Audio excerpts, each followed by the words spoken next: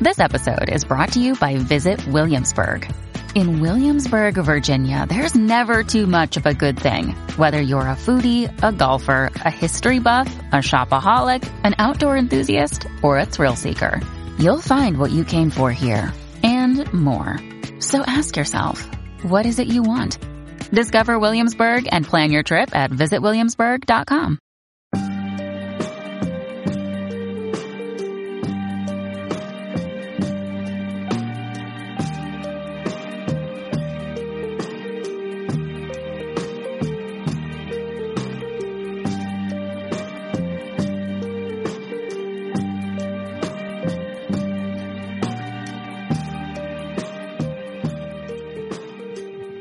Welcome to Narcissist Apocalypse, a podcast that gives a voice to narcissistic abuse survivors. I'm Brandon Chadwick, but my friends call me Chad, and thanks for tuning into this episode. So what is a narcissist, you may ask? Generally speaking, a narcissist is a person who has an excessive sense of how important they are. They demand and expect to be admired and praised by others and are limited in their capacity to appreciate others' perspectives. And guess what? Not all narcissists are made equal. Yes, that is true. Narcissism is a character trait that exists on a spectrum. A small amount of narcissism is healthy, and a person with an unhealthy level of narcissism may be called a narcissist. At extreme levels, it may be diagnosed as a narcissistic personality disorder. However, for the purposes of this podcast, a narcissist is a person who exhibits narcissistic traits and or a consistent pattern of maladaptive narcissistic behaviors, regardless of whether they meet the diagnostic criterion in the latest version of the DSM manual or have a formal diagnosis. So, a person may be referred to as a narcissist on this podcast, even if it is more likely that they have another cluster B personality disorder, such as borderline, histrionic, or antisocial personality disorder, so as long as they exhibit narcissistic traits and or behaviors. And now, with all that out of the way, let me tell you that we have a survivor on this episode named Grace, and she has lots of lessons to share with us, so stay tuned for that part of the show. But first, I just want to thank everyone in the Narcissist Apocalypse community for listening to the show and sharing your thoughts by email, Instagram, Facebook, Twitter, and Reddit. And if you haven't left us a review on whatever podcast service you use, Spotify, Apple, Google, Stitcher, CastBox, etc., leave us a 5-star written review if you can. It helps out a lot. If you can't do the actual written review, just give us a 5-star review. And now, the quickest way to be part of our show is if you want to read a letter to your narcissist and be part of our Letters to Our Narcissist compilation episode. We have a voicemail recorder on our website, so you can go to narcissistapocalypse.com. It's on the right-hand side of the page, and it's always floating and hard to miss. There's a button there that says Send Voicemail. So you press it, and away you'll go. We're accumulating these letters to have a volume 2 of that episode. So send in those voicemails. If you want me or my pal Melissa to read one of your letters instead, just send us an email to narcissistapocalypse@gmail.com. Put Letters to Your Narcissist in the subject line, and we'll go from there. Also, if you are using the recorder, it's 5 minutes is as long as you have. So if you have to record it twice, do it twice. 3 times, record it 3 times. 4, 5, as many times as you want to get your whole entire story or your letter in there. What else is going on? Let's see. Our fundraiser for Layla is going. Please keep on sending in your donations because Layla is going to get trauma therapy for a year. We're going to raise money for her. She was in the unfortunate circumstances of being married to a police officer, and that police officer was an abuser, and she has trauma issues, so she really needs this therapy badly. So everyone out in the community, go to our website, narcissistapocalypse.com, find the fundraiser section. Inside, you can hear Layla's story. You can read a little bit about it as well, and you can click on the fundraiser part and give to Layla, and we're going to help her have a better life. So that is that part of the intro here. I'm almost done. Before we get out of the way here, what else do I have here? Oh, I do have something else. I do. To the one person who sent me a voicemail this week, you sent me 3 voicemails. and we were discussing police abuse. You had the police abuse issue. I'm waiting for your email because I have information I need to send back to you, and you didn't leave it on the voicemail. I don't want to call because I don't want to shock you, or I know that you're screening your calls, and mine would come in unknown. So if you're listening to this, email me because I have information for you to get back to you. So get a hold of me, and we'll go from there. And what else do I got here? Socially, I went to see The Joker this week with an old friend. It was a decent movie. It was a good movie. I'm not going to complain about the movie. It was. I liked it more after the fact than when I did actually watch it. I felt it was kind of long, but the more I thought about it, the more I actually enjoyed the movie. And to that person who I went to that movie with, maybe one day you'll be sitting on the other end of these microphones and we can talk about your life a little bit. And besides that, I had a fun day at the park the other day with friends and their kids. We did our annual Yom Kippur walk. And for those of you that don't know what that is, in the Jewish faith, it's the Day of Atonement for all your sins. And it's my least favorite Jewish holiday because you also have to fast, which I do not. So I reinvented it. Instead, my two friends and I and their kids, we take a long walk and eventually we end up at a pond or a river, and we throw stones in the water for everything we want to let go in the past year. And then after we're done that, we then throw stones for everything we want to accomplish or work on about ourselves this year. So that's what we did. And if you have a holiday that you don't like, do what we did. It's a good way to enjoy your day and look forward to your year and try and let go of the things from the past. It was a fun day as always. And we got a lot of steps in as well, and the kids had a good time too. And what else before we start the interview? In my notes here, there's a weird jump cut in this episode towards the end. You may not notice it, but it's there. Because during this interview, I'm still learning, especially when we actually recorded this interview. My memory card got full, so we did our best to try and figure out where to restart it. So I apologize about that. You may not even notice at all that it even occurred, but I do. Anyway, and now I'm going to get out of my own way. Here is my interview with Grace, and I'll check back in with all of you when it is over. So thank you to everyone out there who has tuned into this episode. And on this episode, we have a narcissist abuse survivor with me right now named Grace. How are you doing, Grace? I'm good. How are you? I'm doing pretty good. We just talked for a little bit before this started, and I think we're kind of ready to go. So I'm going to just get out of your way for you to tell your story. And once again, thank you for sharing with us today. Thank you for having me. Okay, well, my story, it starts off, basically, I was involved in a relationship for several years, and I was engaged to the individual that I was involved with. This was not the person that I was abused by. It wasn't the greatest relationship. Neither of us were really happy, but there was nothing, tumultuously going on in the relationship. But I ended up getting pregnant by him. We were engaged, so on and so forth. I had my daughter in 2011, and things just kind of fell off course in my existing relationship at that time because we were both a little bit older. We were very ill-prepared for the birth of my daughter. She's an amazing child, but she was a difficult baby. The first year of my daughter's life is basically a blur. Both of us were working full time, if not more. My daughter didn't sleep. I was exhausted. I was, a loan officer at the time. I worked at a bank, and I had been there for a few years. So at any rate, there was an individual that I worked with. He didn't work directly with me per se, but he worked, for the small bank that I worked for, and he was not somebody I got along with. I have a very strong personality. I'm very kind of tell it like it is. I had to deal with him sort of indirectly in the job, that I was in, and we didn't get along. He was very, trying to think of the word, like arrogant, very kind of loud, very boisterous, a little bit sleazy. Like, I can't really think of a better, a different word for that. So I was out of work, for, I believe, a couple months after I had my daughter. I came back to work. I was literally exhausted, just kind of going through the motions of the day.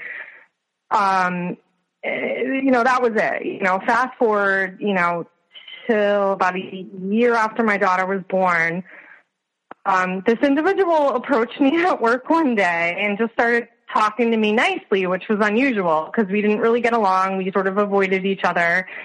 And he was just very sweet. I was taken aback because he was like, how are you doing? How is your daughter?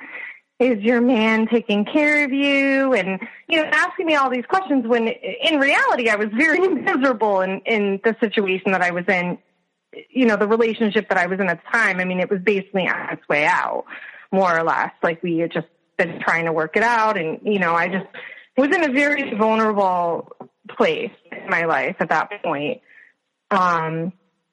So basically it kind of just like escalated from there. We started talking at work. Like, it just so happened that like I would take lunch and he would take lunch at the same time. And, we just started to kind of, just chit chat at work, and it became a little flirtatious and, whatever. And I didn't really think anything of it. Like I said, I was just, exhausted in every aspect of my life at that point. So I want to say probably about it was like November of 2012. A bunch of us at work, I worked for a small place at that point. We had all made plans to go out to dinner after work on a Friday. So I had made arrangements. I was still living with my daughter's father at that point, but, like I said, our relationship was pretty much on its way out.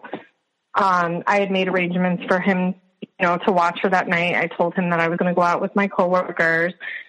And at the last minute, everybody kind of like couldn't go. Like, it was just weird. Like, it was like it was just a weird circumstance where like all these people were like, oh, I can't make it. Oh, my son is sick. And it just ended up just being me and him, really. Like, I'm not even joking. It ended up being me and this guy went out to dinner with each other because nobody else could go.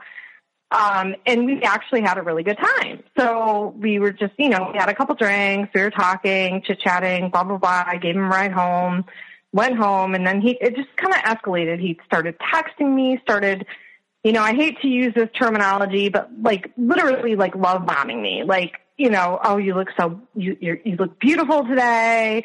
I would love to hang out with you again. Like, just kind of, and in my mind, I was kind of like, whatever. I didn't really care at that time. I was like,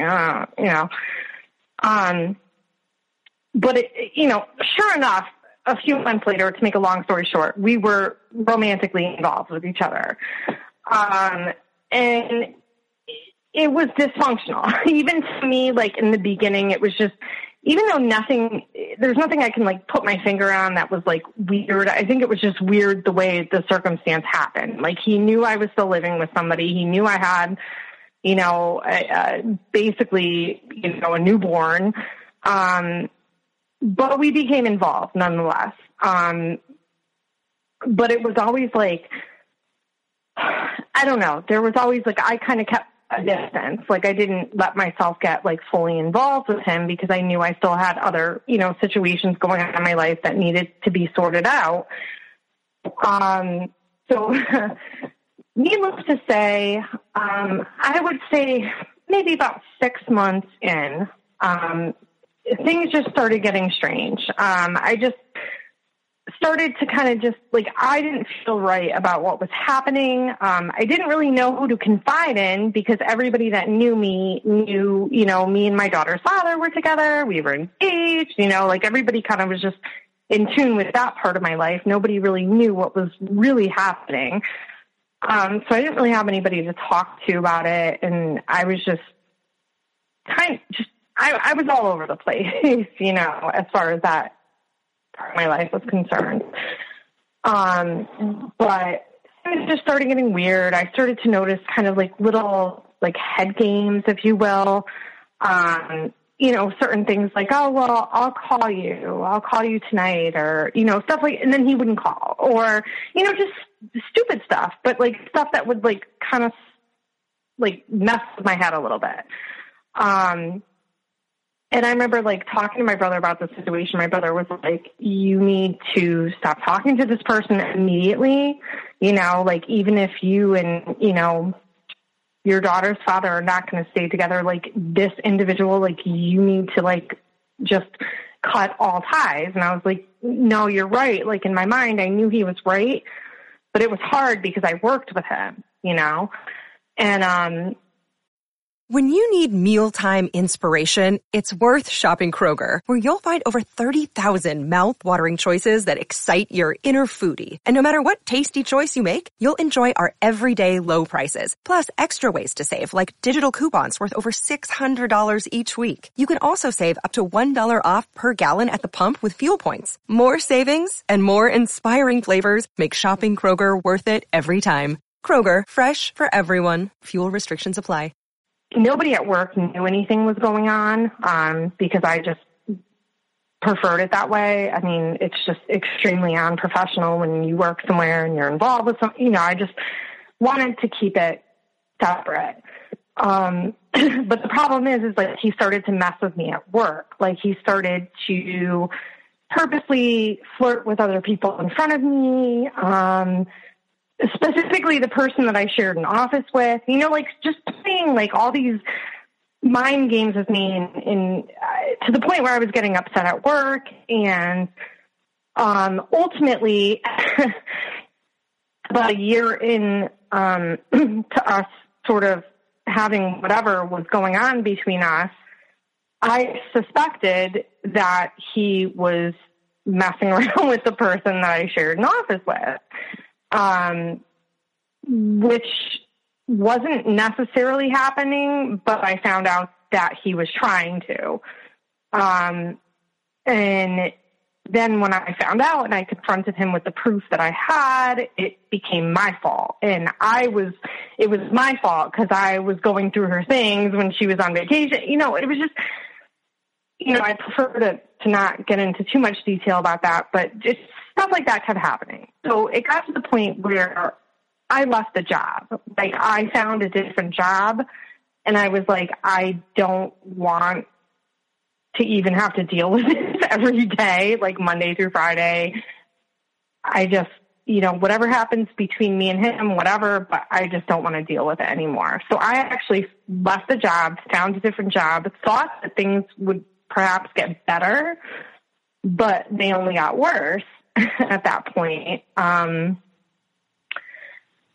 So after I started my new job, me and my daughter's father officially, like, it was like over. Like he went his own way. I went my own way. I bought a condo. And when I bought my condo is when things went from like kind of like bad and sketchy to like worse. Like things got really bad. I have one question. When you and your the father of your daughter separated for good, at that point, did you think, okay, that part of my life is over. I'm going to raise my daughter. This other guy's out of the way. Was your mind at this point like everything is good? Was there a split second where it was good, or was just still kind of declining? No, I was actually really sort of upset over the way things played out. Because I always had like in the back of my mind, I always knew what was happening between me and the new person was weird or something wasn't right. And I always knew that in the back of my mind, but I kind of like ignored it and brushed it aside. My daughter's father is a great father. And we're still in each other's lives even to this day. We split, custody with her 50-50. We live 5 minutes from each other. We both see her, all the time. We do stuff with her, together. Like I'm on good terms with his family. He's on good terms with my family, so we're very much still entwined in each other's lives. the problem is that he's not like a really good communicator. So like, it's never really been discussed like what happened, but I think like he knows what happened. I know what happened. He knows that I was seeing somebody else. You know, it was never really talked about, because we knew we weren't really happy together anyway, but we're still, you know, when that ended, no, I didn't feel like a sense of relief, if that's what you're asking. Mm-hmm. Like, I didn't feel like, oh, okay, cool, I can be with this guy now, because quite frankly, this guy, you know, the new guy was a complete moron. Like, he was an idiot. And I kind of felt like, you know, maybe I made a mistake, you know, like that was always in the back of my mind. But, you know, here I was, you know, these are major life decisions. You know, we left the house that we shared together. You know, he had his house, I had mine. You know, there was no going back at that point. Like, you know, so that was that. So I'm with this new person. I don't really know, you know, I don't really know what that means anymore. Because I thought we were together, but I don't believe in his eyes we ever really like were, or we were committed to each other as far as he's concerned. But I do know that, you know, shortly after, you know, like I have already said, I always knew something wasn't right and something was off. You know, shortly after, you know, I had gotten my own place, and, you know, there was an incident when, well, first let me say this. It got to the point where, okay, when we first started hanging out, if that's what you want to call it, it's like he couldn't get enough of me. Like, I was beautiful, I was this, I was that, I was so much fun to be around. He loved talking to me. He was so attracted to me. But I can literally, like, pinpoint that there is a point in time when that just stopped. Like, that stopped. And that was when I was like, okay, well, what's the problem? Like, you know what I mean? Like, you were so into me and all of a sudden you're not. Did you meet somebody else? And, like, I tried to have this conversation with him, but having this conversation with him was like having this conversation with like you know, an invalid, like, cause you don't get any answers. You don't get anywhere. Like, you're talking yourself in circles. So I just kind of like let that go. And I think, oh, well, maybe, you know, when people are together for a certain period of time, you know, they're not, you know, the honeymoon is over. And I literally can tell you, I quote, like, he said that to me. Oh, well, the honeymoon phase is over, and, you know, that happens. And I'm thinking, well, that, we haven't even known each other that long. Like, what do you mean, you know? So one incident that sticks in my mind very vividly, when I knew that something was, like, really wrong. Like, this just went, like, beyond a bad relationship, you know, because everybody's had bad relationships or dysfunctional relationships. But this particular incident is when I was like, okay, something's not right. Like, I'm being abused. I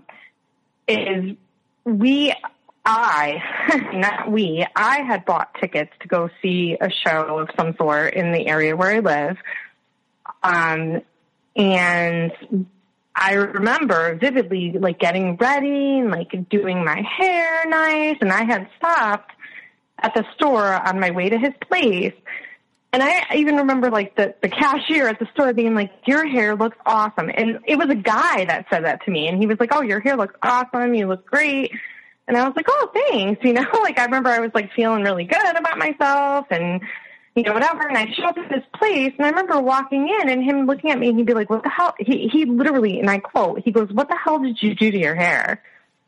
And I was like, I remember just standing there and being like, am I dreaming? Did he just say that to me? Like, my hair looks great. Like, what is he talking about? Like, just trying to, like, tear me down for no reason, just trying to find anything that he could to, like, tear me down. So then wouldn't the universe have it that we show up at this show that I had gotten tickets for, and one of the people that we worked with at the prior job that I had left because of him was there. And she was sitting like a few rows behind us with her family and her husband or whatever.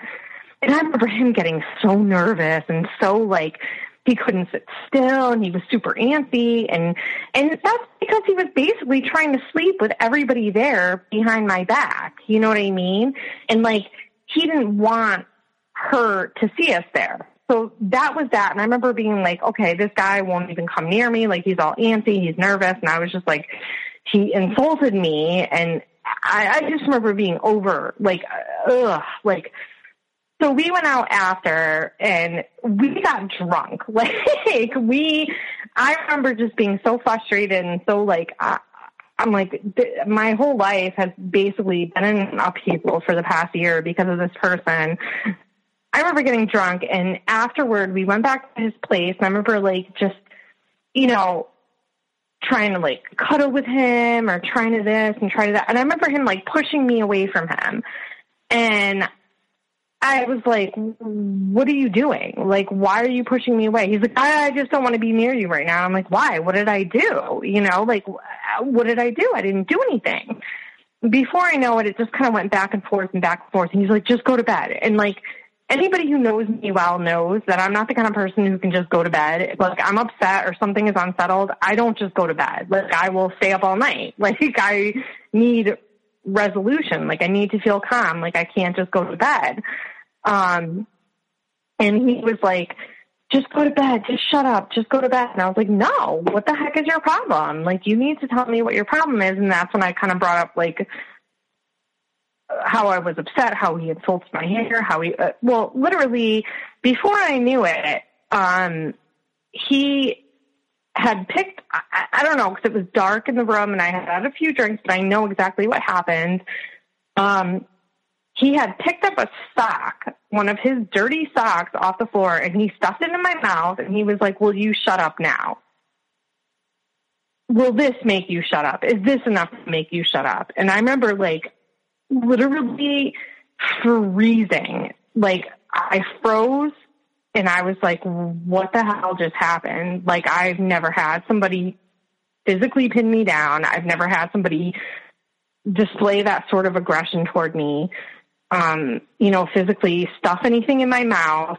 And I just remember, like, and he was a big guy. I mean, he was a lot bigger than me. I'm 5'2", I'm small, like, and I just remember, like, he got off of me, and I just remember going out in his living room and just sitting there on his couch until the wee hours of the morning when I felt safe, like, to drive home, you know, because I had been drinking a little bit. And then I just left, and I went home, and I just remember getting home, and just my mind was just, like, spinning. Like, I was just like, I don't even know what just happened. I can't believe somebody would do something like that to me. I just remember just feeling, I can't even, like, fully get into, like, what I was feeling, but wouldn't you know, as the morning, he didn't care. I mean, he went right back to sleep. Like, it didn't matter. And then I remember about, like, noon, like, the following day, he just texted me, and he was like, hey, what's up? Like, that didn't just happen the night before when I was, like, so distraught and so, like, confused about, like, what just happened, and it was just like, and I was like, you need to call me, like, we need to talk. So, like, he called me, and I was like, do you understand, like, what just happened, like, last night? Like, you physically stuffed one of your socks in my mouth. And he was like, oh no, you deserved it, you hit me, I was like, I did not hit you, like, I've never hit a person in my life. Like, I didn't hit you. Like, he was, like, trying to, like, turn it, like, literally, he was so manipulative. By the time the conversation ended, he had me feeling like it was my fault. And I believed it. Like, I believed it was, like, my fault. Like, oh, okay, that's what happened. All right, well, I deserve that. Like, literally, that's how I felt. And it just ricocheted from there. I mean, incidents like that happens a lot with him. I don't know. So it can, so that kind of stuff just continued, and did it snowball? Did it get bigger? It didn't get bigger, but I think the impact it had on me became worse. Mm-hmm. Because literally every time that something like that happened, it became my fault. If I found, so then I started like noticing everything. I became like hyper aware at that point. Like I was like just looking for things like he's cheating on me or he's this, and he was. I mean, there's no question that he was, but I didn't want to believe it because I didn't see like the actual tangible proof.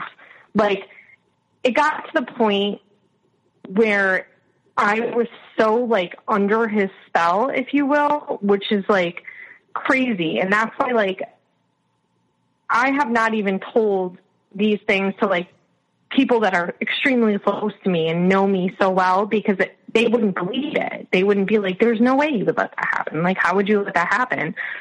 Another day is here and you're ready for it. What to wear? Check. Breakfast, lunch, and dinner? Check. Planning for what's next and how to save for it? That's where Bank of America can help. For your financial to-dos, Bank of America has experts ready to help get you closer to your goals. Get started at one of our local financial centers or 24/7 in our mobile banking app. Find a location near you at bankofamerica.com/talktous. What would you like the power to do? Mobile banking requires downloading the app and is only available for select devices. Message and data rates may apply. Bank of America N.A., member FDIC. But he had me so like under his spell, if you will, that like if I physically witnessed him sleeping with somebody, he would turn it around and manipulate me into believing that I didn't really see it. Like, if that makes sense. So at this point, you aren't telling anyone what's going on and you think you're crazy? No. Nobody knew at this point the extent of what was happening. It got to the point where I started to incidents like, you know, there's a million, so I'm not even going to every single one of them, but incidents like, you know, the sock incident, things like that were happening more and more. You know, stupid stuff, like even like, oh, well, I'll call you tonight, and then he doesn't call me, and then I don't hear from him for days, or, you know, just stuff that like really had me in a very anxious state 24/7, you know, for days on end, when it's like, I have a life, you know, I have a job, I have a daughter, I have a home, like I can't be feeling this way, but I was, and that just rubbed me so wrong that I was just so anxious, and that's when I really started drinking a lot, because it was my only way to like calm, or I felt to calm myself down and to not worry about so much what was happening or where he was or what he was doing, or it got to the point where like I started trying to tell people in my life. You know, I had tried to tell my mother, and that was a bad mistake because she's the kind of person, well, then just leave him, just walk away, you know. But at this point, I feel like it wasn't that easy. Like, I don't know why it wasn't that easy, but it just, to me, it wasn't that easy. I've read a lot about like the chemical addiction that people can have to people in these sort of situations. And like, I was feeling that. Like, I had gone through periods of time where I can't even tell you how many times I changed my phone number. I would ignore him. I would block him. I would do, you know, anything that I could, because I'm like, okay, I just have to like break away from him. I have to. And then he would show up with flowers, or he would, you know, every single time I tried to break away and like, I mean it this time, I'm not going to talk to him again. Then he would come back even tenfold. Mm-hmm. You know what I mean? Like, he'd come back harder and stronger every single time. Right. And it would work every single time. And like, it got to the point where I was just, I literally, and just to give you a little bit of background, like, I'm a very smart person. Like, I am very self-sufficient. Like, I was not reliant on him financially. He was not the father of my child. I had my own home. He had nothing. Like, I didn't need anything from him at that point. It was emotional. Like, he had some kind of like emotional control over me. And I to this day, like, I'm still trying to figure that out, or why I allowed that to happen. But this person just had such a control over me because he had me. I mean, I don't even want to use that term, he had me, but when dealing with him, I was in like the darkest day. I mean, I was at the point where I was drinking every day. And I don't even know how I was still like functioning and going to work and taking care of my daughter, because I was, but I was just going through the motions at that point. And this went on for like 5 years, just these games, I'd show up to his house and, not to be too descriptive, but like, it got to the point where I'd go to his house and I'd be like, oh, I have to use the bathroom. And I'd go into the bathroom. I'd go through his garbage. Like, literally, like, I would go through his garbage because I would find stuff. Like, I'm not even joking. Like, I would find like condom wrappers and and I would confront him with it. Oh, no, that's not for me. Oh, not. And then it's like, I was just so like, oh, okay. Oh, all right. I get it now. And I was just making excuses for myself because I didn't want to break it off with him. Like, I didn't want to take responsibility for the fact that I'm like allowing this relationship to continue, or this abuse. Like, I mean, he got me to the point where he would even say, like, he would say, there were times when I would be in such despair over, like, I would call him out on something. Anytime I would call him out on something, he would ignore me. And sometimes he would ignore me for weeks. I'm not joking. He wouldn't answer his phone. He wouldn't call me. He would act as though I never existed. And that would be like kind of like the most troubling thing to me, because I'm a communicator. Like, if you hate me, tell me you hate me. Like, don't ignore me. Like, that's what would drive me insane, would be like the ignoring me. And he would use that as a tool to just get me crazy. Seriously, I feel like in my heart, like, he would use that because he knew how crazy that would get me. And he would ignore me. And then I would get to the point, literally after like a few weeks, I would get to the point where I'd be like angry. And I'd be like, fuck him. I don't want to talk to him ever again. I hate him. Like, I'd be so mad. And wouldn't you know, that's when he would show up with flowers, or he would like, oh, everything's going to be okay. I love you. I'm sorry. I'm not, and then I'd be like, okay, well, maybe it'll be different this time. But it was never different. It would just get worse. And it was just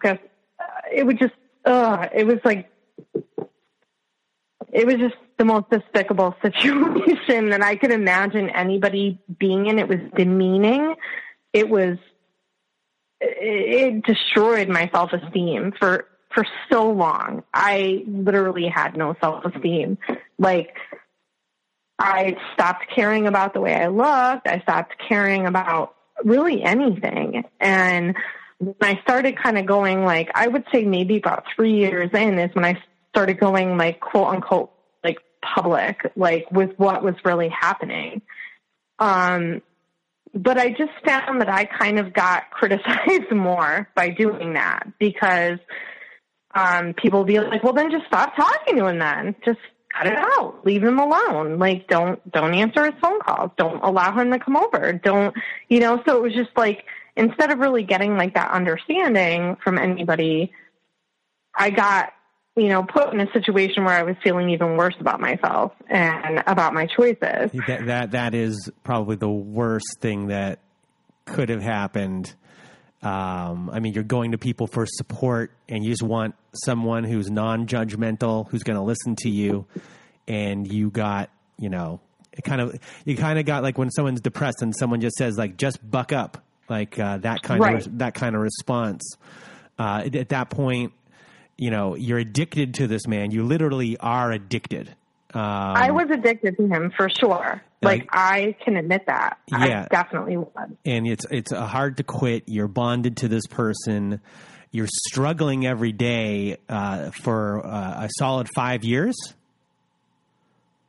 It was definitely a solid 5 years. It was probably more than that off and on, but I would say for like a solid 5 years. Yeah. So you have an addiction to him. You're drinking throughout this whole entire period. Is your life careening out of control on the drinking part? Yes. At a certain point, yes, it definitely was.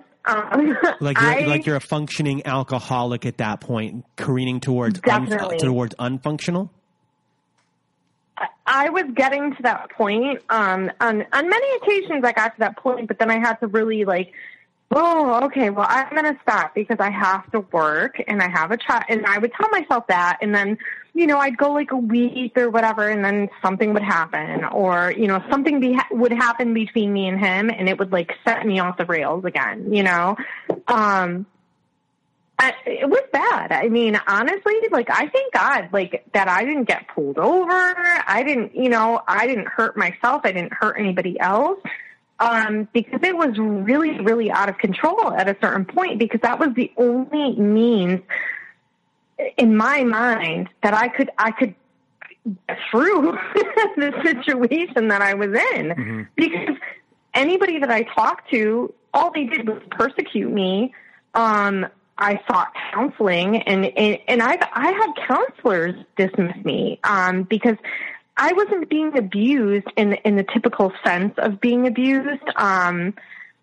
I wasn't living with a man who was coming home and beating the crap out of me every day. I wasn't dealing with that sort of situation. And I come across as a very self-sufficient individual. So I don't think these counselors or therapists were taking me seriously. They were just thinking, oh, well, you're in a bad situation. Just stop talking to him.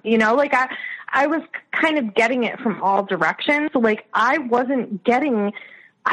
seeking help. I was seeking something, I was trying to let people know, this is what's going on with me. I am losing it, because I was getting to a point where it was so bad.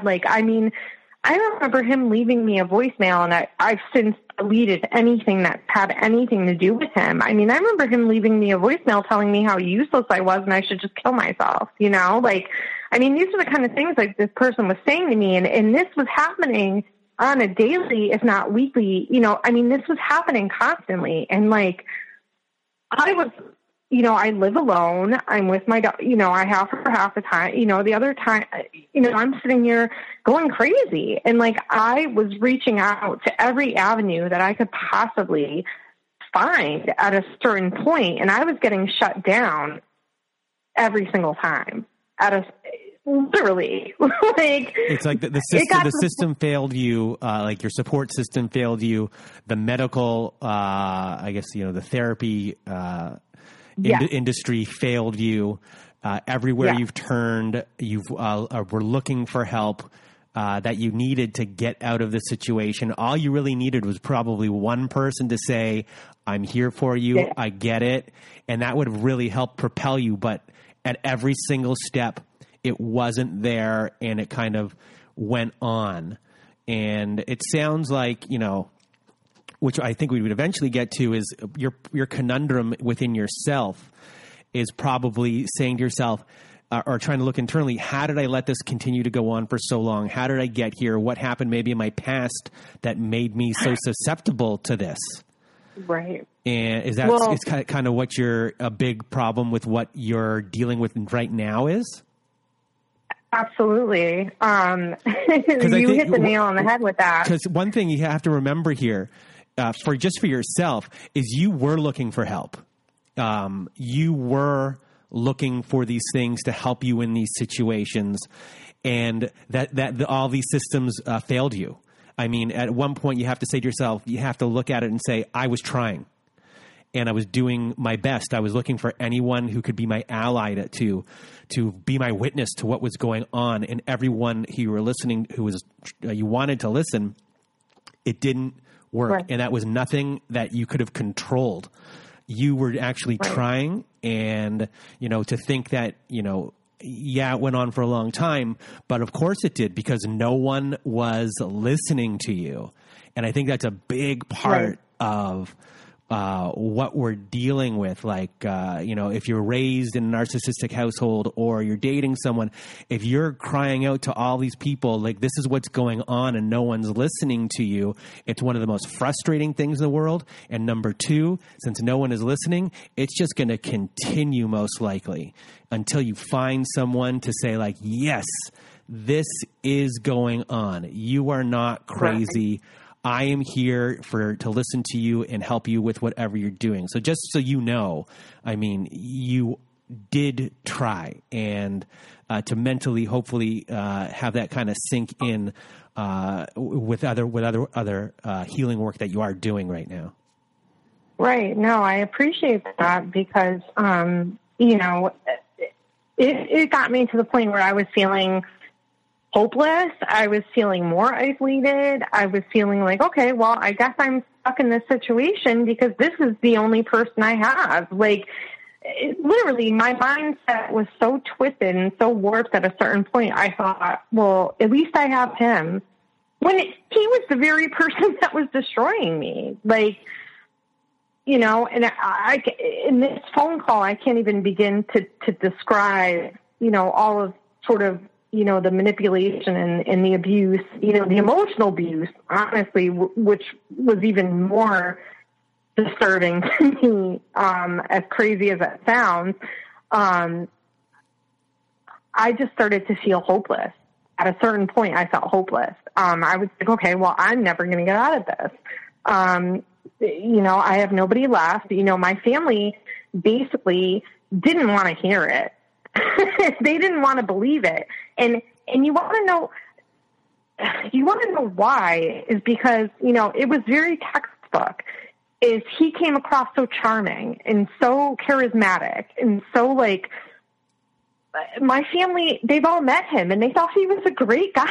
They really did. They thought it was me. Like, I was the one. So why did they think that? Like, growing up, was this like an issue with you and your family, that there was a trust issue with them, or not? Well, I mean, I don't. Is there a trust issue with my family? Yeah, probably, for sure. I didn't grow up in the greatest family. I didn't grow up in the worst family either. I could say it was a very broken home. And everybody is just kind of like, it's dog eat dog in my family. You know what I mean? Like, everybody just kind of is like looking out for themselves at this point, and that's, for me, the hardest thing for me was to tell my father, what was happening. Because I went through probably about a 15-year period of time where I didn't speak with him. Not by my own choice. It was his choice. It was his doing. We didn't speak for about 15 years.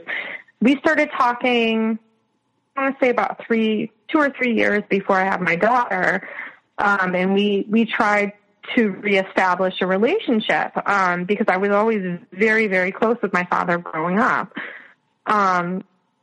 And I always had kind of those insecurities. I'm going to be completely honest with you. I've never had a great relationship with a man. I really, truly haven't. So I'm not going to candy coat that. But I've never, there's bad relationships, and then there's like, horrific relationships, abusive relationships. I've never had a horrifying experience till this particular experience. I've just always kind of had dysfunctional, codependent sort of, situations. And I was always kind of one of those people that just kind of like jumped from relationship to relationship, was never alone, if you will. Like, I've never really had a period in my life until now, which it's a good thing, until now, where like I wasn't involved with somebody to some capacity. So the hardest thing for me, I think, was to really kind of tell my father what was up, like what was happening, what was going on with me and this individual. And I told him, and he seemed to really understand and have compassion and get it. I think it made him uncomfortable. Like, I think it hurt him. I think, like, he took some of the blame, which honestly, and I hate to say this, he should. Because I think he sort of, like, ingrained that insecurity in me where, like, I feel like, or I felt, because I don't necessarily feel that way right now, but I think, like, throughout all of my adult life, I always kind of felt like I needed somebody at all costs. You know, like, even if, but this situation, it became a cost to, like, myself, like, my life, like, my livelihood. And I think it bothered him. But, just to kind of, like, bring it back, he came to visit me recently, very recently, in fact, because he doesn't live near me. He came to visit me with his now wife, and she made a comment to me. She made a comment to me one night that really, really, really stuck with me and really, really bothered me. Like, it upset me after they left, and I really had the chance to kind of sit and think about it. Is the first night they came here, we went out to dinner. And we came home and we were just talking, and she brought up my daughter's father, which she doesn't even know him, but she was like, oh, I wish you two could have worked it out. And I said, well, that's not going to happen. Like, that's over with. Like, we co-parent great. Like, we get along for the sake of my daughter. Like, everything is fine as far as that's concerned. Basically that is what I was trying to say. And she was like, well, you're probably going to be alone forever then. What? Right. And I was like, what? And I just remember, like, I was like, well, what the hell kind of thing is that to say? And she was like, well, I'm saying you're probably going to be alone forever. Like, you seem set in your ways and you're not open to anything. So you're probably going to be alone forever. And I was like, in my head, I was like, who the hell do you think you are to say that to me? Like, and my father, who knows the situation, or I thought he understood the situation because I confided in him. Like, it took me a lot to tell him what was really going on with me at a certain point in my life. And he just sat there and didn't say a damn thing. And I was like, who the hell are you to tell me I'm going to be alone forever? Like, you don't even know what I just went through like a year ago. And you're going to sit there and say that to me when I welcome you into my home, and like, oh, I was so mad. And honestly, and I'm going to be completely honest with you, my boundaries are so solid right now, because that's the one thing I never had was boundaries. My boundaries are so solid. I have not even spoken to my father, like, honestly, because I expressed to him how much that bothered me and how insulting that was and how out of line that was. And he did not have the same view. And I said, okay, well, I'm going to keep in my mind, I was like, well, I'm going to keep my distance right now because that's not okay. Mm-hmm. No, I have a friend. If that was said to one of my friends, she would have clapped back and then probably said, if you say something like that again, you're going to catch these hands. That's not something you say to someone out of the blue. You don't really know them that right. well. Right. I mean, it's something you don't say. And your father's reaction, obviously he's this is his wife and you're his daughter. He's in whatever spot he's in. He took he took the side of his wife, all mm-hmm. the power to him, but, you're his daughter and you should be the yes, he's remarried, but you're still his daughter. His number one priority in right. life once you have a child is to protect your child. Right. And right. Good on you for having that boundary. Right. No, I have to, because, I literally, there was a point in my life where I didn't know, and I'm talking recent, going back like a year, I didn't know what boundaries were, honestly, because they had never been established for me. Like, I was never taught as a child, like, boundaries or like the proper, my parents had a very dysfunctional relationship. they didn't necessarily have an abusive relationship, but they had a very dysfunctional relationship. And I was never really taught like boundaries. I was just, I saw my mother very needy, always needing a man, and my father dismissive. And, that was like the kind of thing that I always saw, growing up and, even into my teens. So, I don't hate my father. I love my father, but, I can love him from a distance right now because I don't need to be told, oh, well, you're probably going to be alone forever. That was very insulting to me, because I've been through a lot. And, right now I'm at the point where I don't really care if I'm alone forever. I don't. Do I want to be alone? No. Realistically, I don't really think a lot of people do, but I don't care right now at this point. That is not, that's not my objective, is meeting somebody and dating and, any of that. That's really, really, truly not my objective. Which sort of like brings me to, the end of the end, if you will, with this person. It got to the point where I was like, really sort of like a paranoid mess, if you will. Like, I don't really know how else to describe it. I mean, I had figured out how to hack into everything he had. Like, I'm not joking. Like, I could get into all his emails. Like, it's not, I seriously could be like a PI at this point. So I like had gotten into all his emails, had gotten to the only thing, and I don't do social media. I just don't. Like, I just value my privacy too much. Like, I really, truly do. I'm a very private person. I'm sort of all about like connections with people. Like, I'm not on social media. I'll reactivate my Facebook every now and again just to kind of see like, oh, I heard so-and-so had a baby. I want to see a picture, but I'm not like all in, like on social media. So the one thing I couldn't get into for the life of me, as much as I tried, I could not get into this person's Facebook. And I knew that's what held the key. I swear to God, and I know this sounds so crazy, but I knew like that's where everything was, but I couldn't get in there. So I could get into everything, and I could see, I saw stuff, whatever. In June of last year, one of my best friends, who's one of like the few friends I have left, like, because so many people got so sick of hearing about my tumultuous relationship that they just like walked away. They didn't want anything to do with me. And I can't blame them, because I didn't even want anything to do with myself at a certain point. I got so sick of hearing myself talk. So her mother had passed away. I went to a wake. I came home because they had set up like some kind of like fund, to donate money to Alzheimer's, because she passed away of like early onset.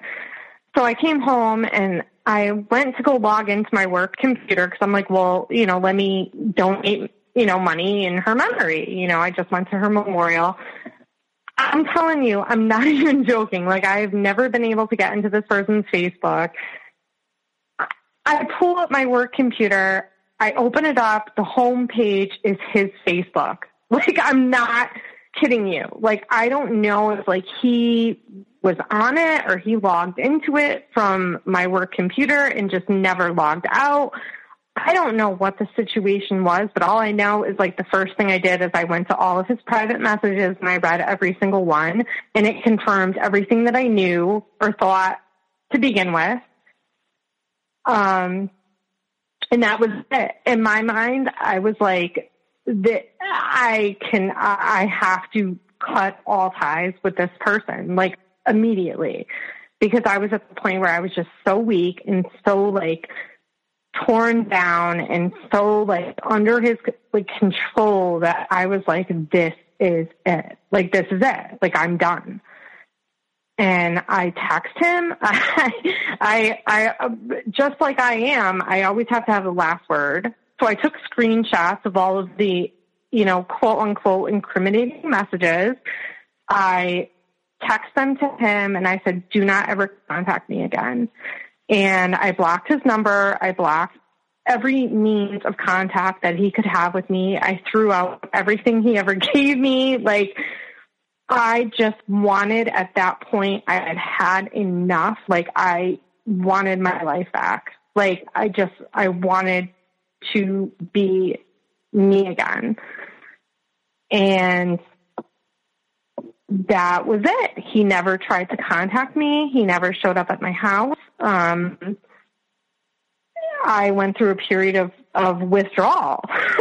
I'm going to be completely frank with you. Like, I went through a period where I physically was withdrawing from this person, but I just went through it because I was like, this is it. Like, because it's going to get to the point where I am going to drink myself to death. I'm going to get in an accident and kill myself by accident, or he's going to kill me because I'm going to terrorize him so much.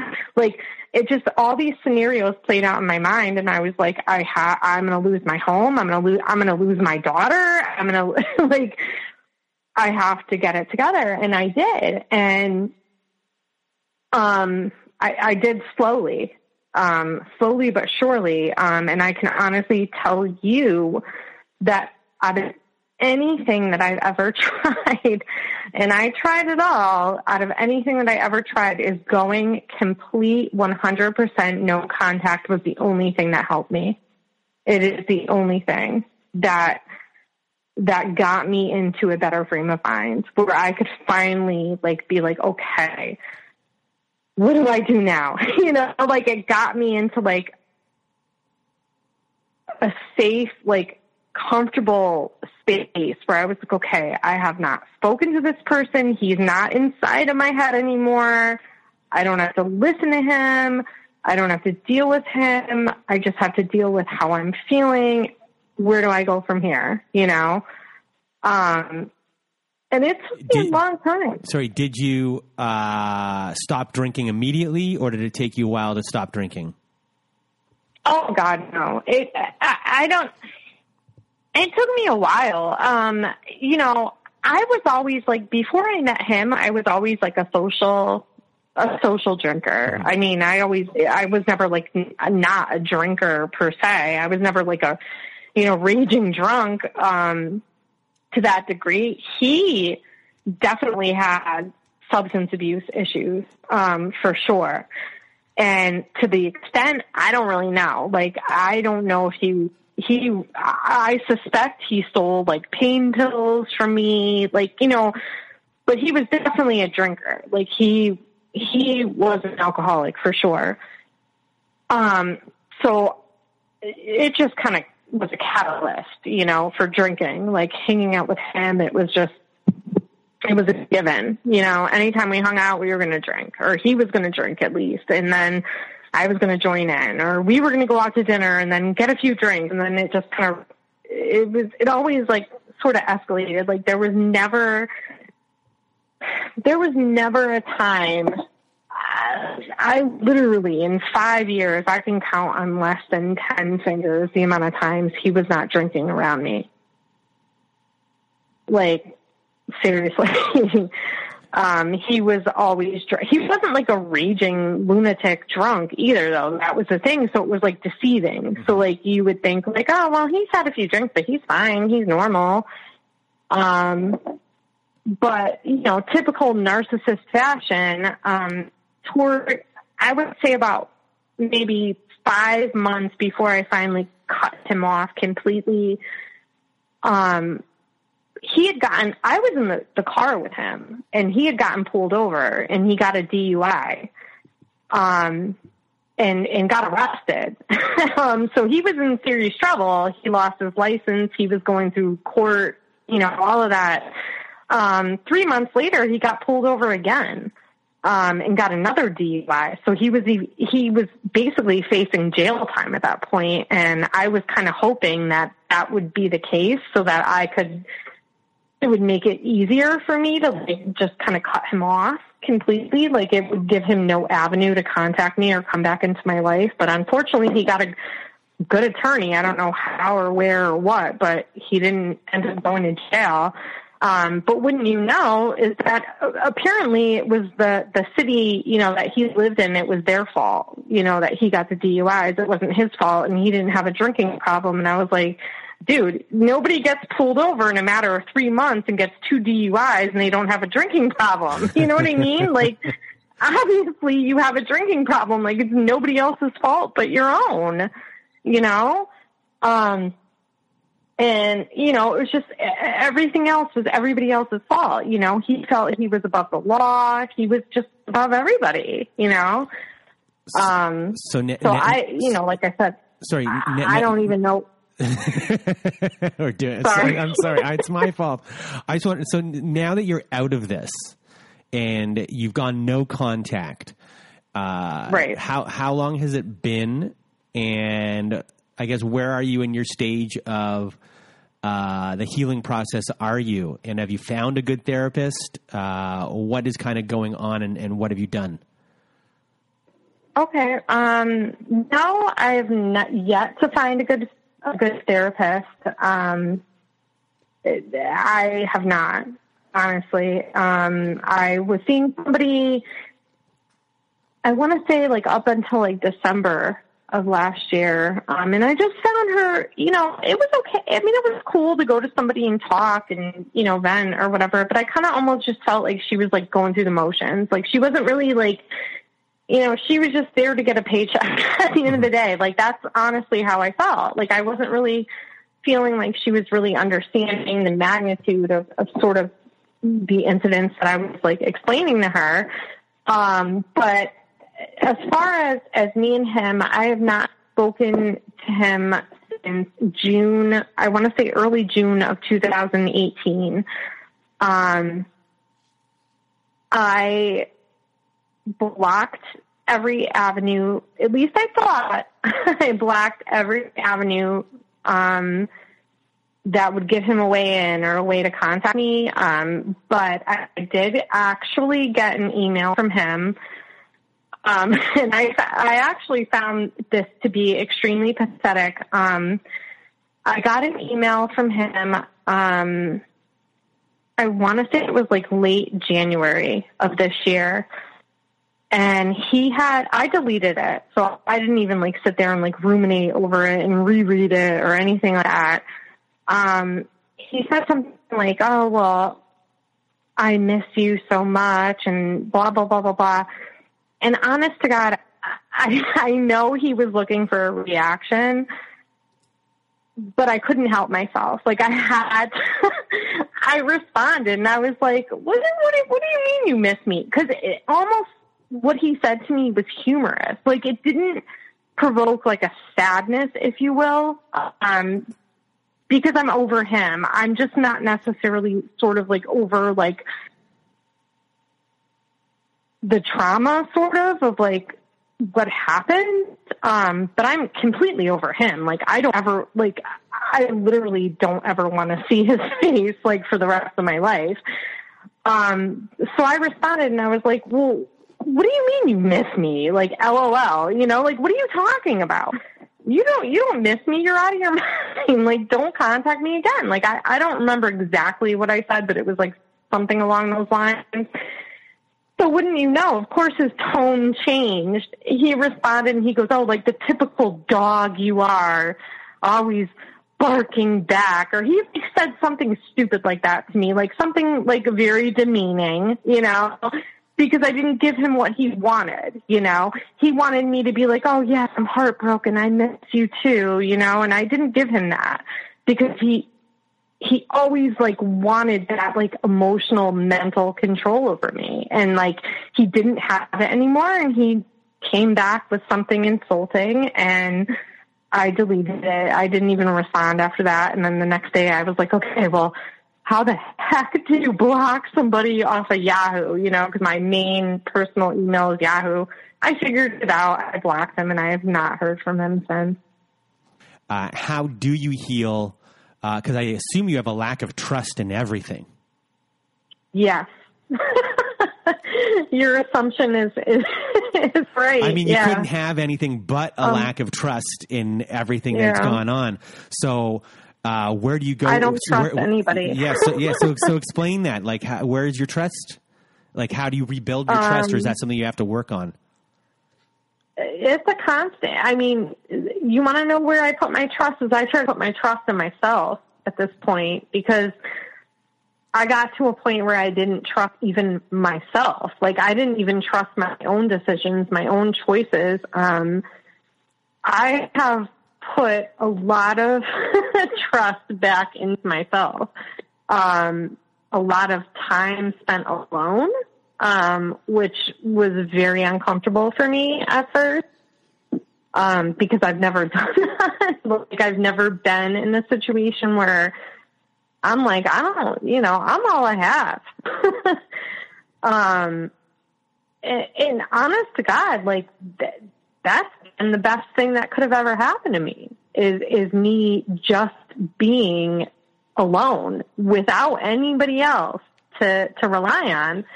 Because I think my issue to begin with was me not loving myself. Like, honestly, I don't know how else to put it. Like your whole life? Well, I mean, probably my whole adult life. Mm-hmm. You know, I can't really,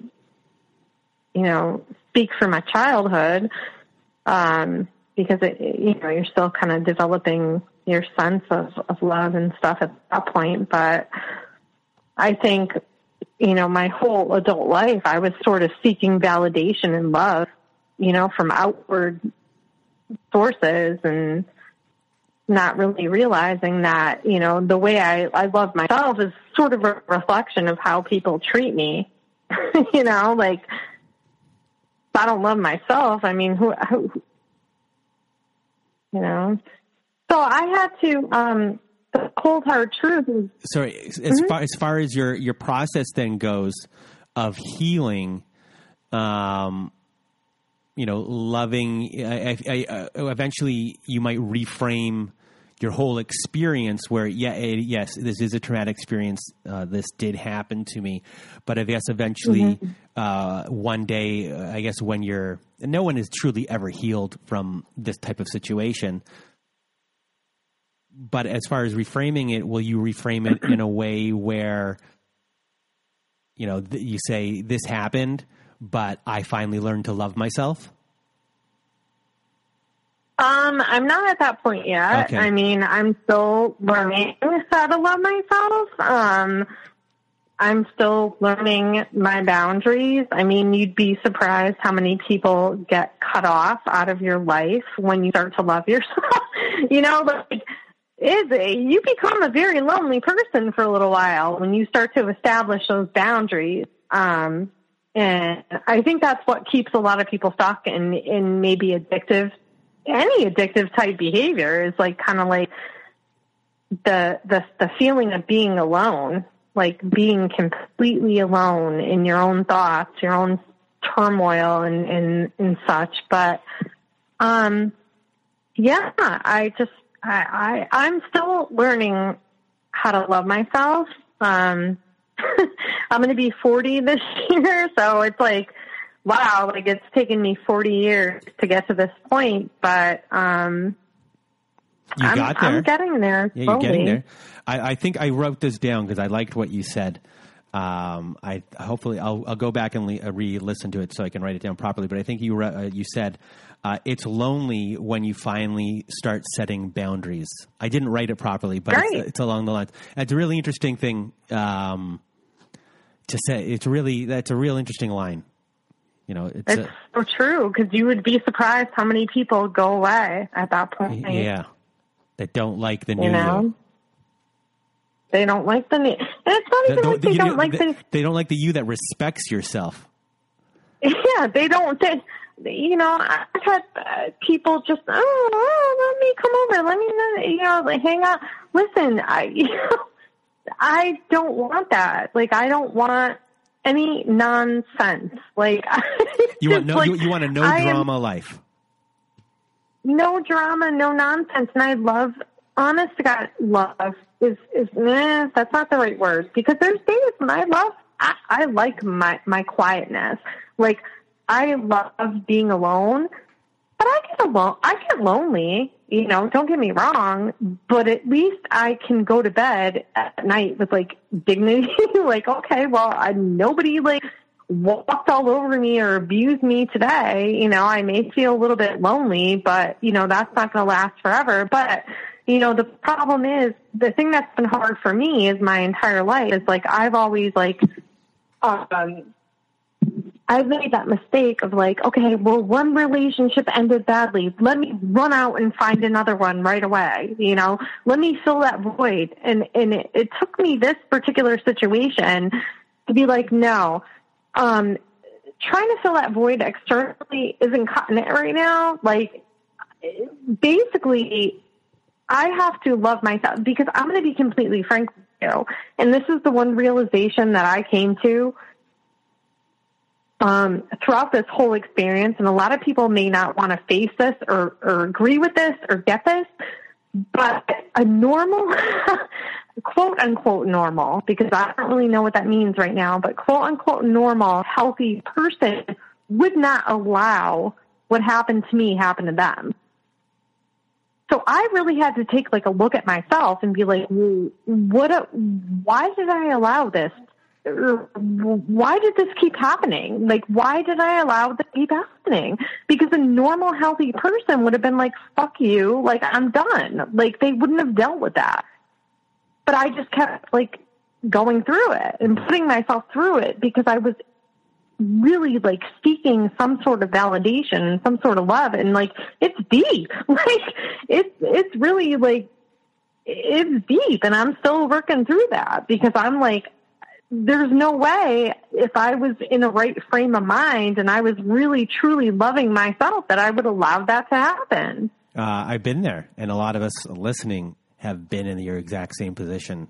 So you're not alone. And for you, you're just trying to find the person to help you, be with you, to get there, to get that trust back in other people before you even go into any sort of relationship. Let's just get trust back with like friendships and authority figures. You know what I mean?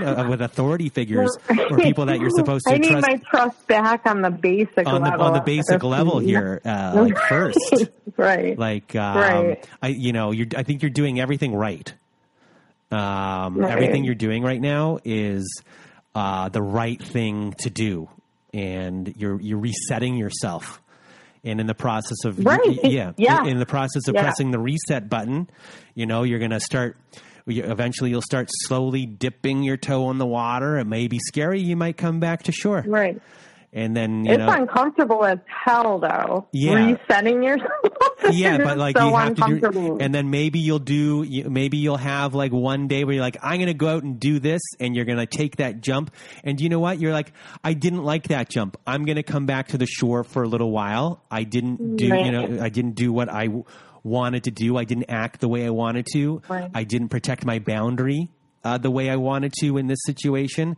This is kind of what happened. Maybe I wasn't ready for it. Let's just go back to resetting myself again. Maybe I'm not going to stay there as long as I did before, but then I'll try again. And then, it's a baby step outward. And then, okay, that worked. And now I'm okay standing here. I'm not back on the shore. I'm a little bit in the water. I feel a little bit safe. Let me just stay here for a little bit.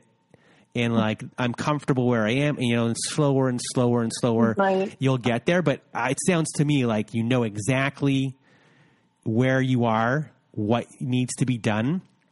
There's just a lot of trust going on. You're resetting your safety net within yourself of who you are and what you need and what you want, and your self-love for yourself. Not a lot of people will figure out, like, I need to love myself first. And I really be, who I am. And then let's get back into the trust factor. Cause right now you've lacked trust in yourself and your decision-making process. So to me, it sounds like that you are on the right path. You're going to get to where you're going to get. You're going to have a lot of steps forward and steps backward and steps forwards and steps backwards. But to me, it sounds like you know what you're doing. No, I definitely do. Yeah. I do. I would like to add, just for your audience. Yeah. Because I know there's a lot of people that are married, even if they're not married, they have children or, whatever. And I have a child, I have a 7-year-old, and she was affected, while I was physically present during that period of time, I wasn't like emotionally present. And she was going through the separation with me and her father, and she was blah, blah, blah, blah, blah. I could go on for days about that. But when I finally, and I'm telling you, this just spoke volumes alone. When I cut off the relationship with this person, my daughter started thriving. Like, literally, like, I feel like my behavior was repressing her. Like, she wasn't feeling happy because she knew I wasn't happy. And she was picking up on my behaviors as much as I tried to hide them and mask them, when I was with her or when I had her.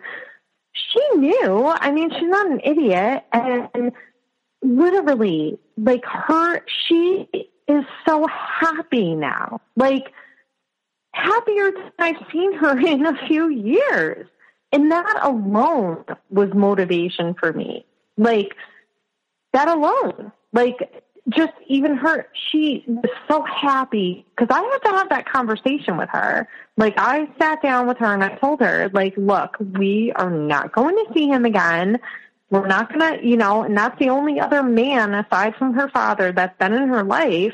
And I said, we're not going to see him again. Like, it's over. What are your concerns? Are you sad? She's like, I'm sad. I'm going to miss him. Literally, like, we've had this conversation, and she could not be happier because she no longer sees me upset over him. And that's a motivation enough for you to set an example now, and absolutely, just so she doesn't fall eventually, into the same kind. Because her picking up on how you're doing and feeling sad about it is a code. You don't want to raise someone who's in a codependency. Now you have the opportunity now to right. to fix what's happening, right. just by being a good you, a healthy you. Right. Just even healthy. And literally, I know I'm going off on a tangent, but like, I would, for example, okay, me taking her to the park in March of 2018 versus me taking her to the park now, it's a completely different dynamic. You know what I mean? I could take her and do something with her, but she knew I wasn't like engaged. I wasn't there. I wasn't, I was just going through the motions. Now I take her somewhere and I'm involved. Like, I'm there. I'm all on her. You know what I mean? Like, I'm with her. I'm doing it with her. Like, she gets it. Like, her attention, like, I don't know. I can't even explain it, but like, she's just like a completely different child. Like, she's always been a good child, but she's like a completely different child. Like, I don't know. It just speaks to me because I know there's so many parents that like go through that and like they don't understand or don't realize how much it affects the children, and it does. Like, it definitely does.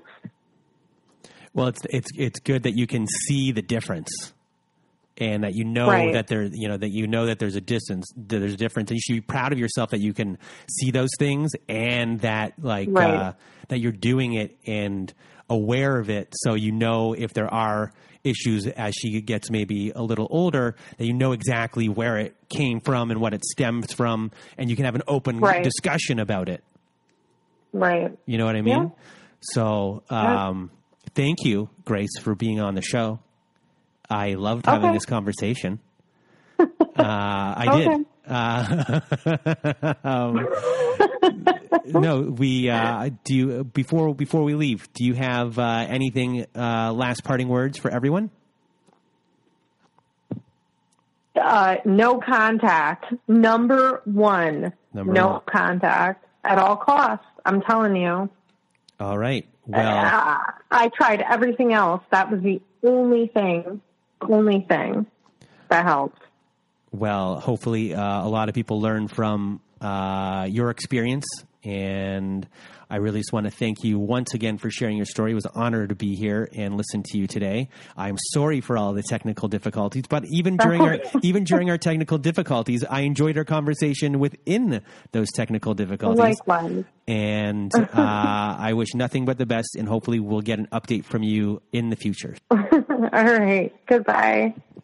And that was my conversation with Grace. So thank you, Grace, once again for being on the show. There are a lot of lessons in there that I think everyone can take away from this episode.